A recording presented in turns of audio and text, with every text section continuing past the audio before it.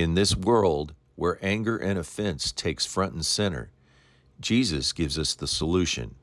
Freely forgive as we have been forgiven. Top of the morning to you.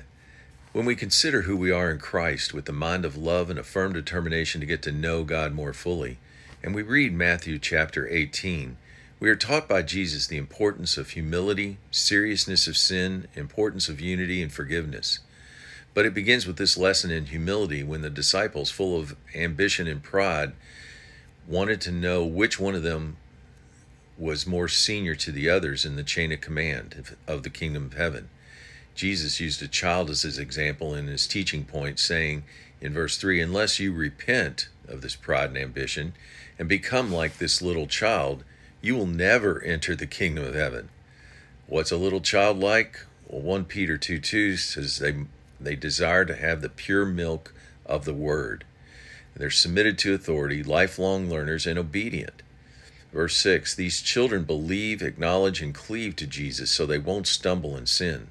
Jesus also teaches that although temptation is necessary in verse 7 because it's for our spiritual growth, don't be the one through whom the temptation comes by.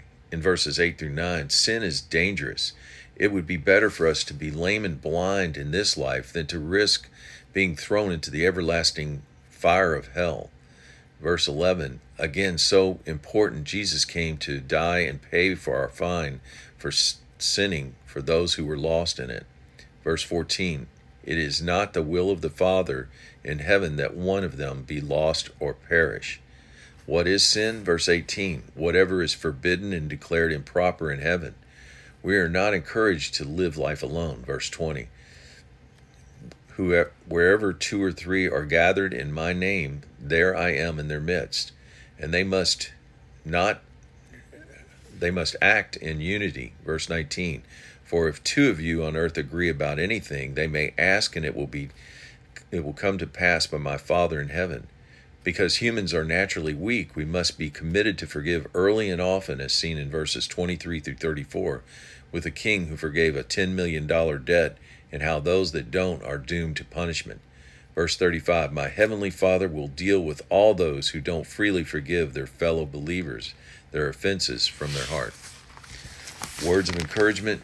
Jesus was so concerned with unforgiveness between his children, he even details a path towards helping us forgive in verses 15 through 17. If our brother or sister wrongs us, we are to go to them and show them their fault privately. If they don't listen, and then there are other steps to take, and if they still don't listen, we are to treat them as unbelievers or tax collectors. How many times do we forgive? Not 7 times, but 70 times 7. In other words, consistently. Have a great day.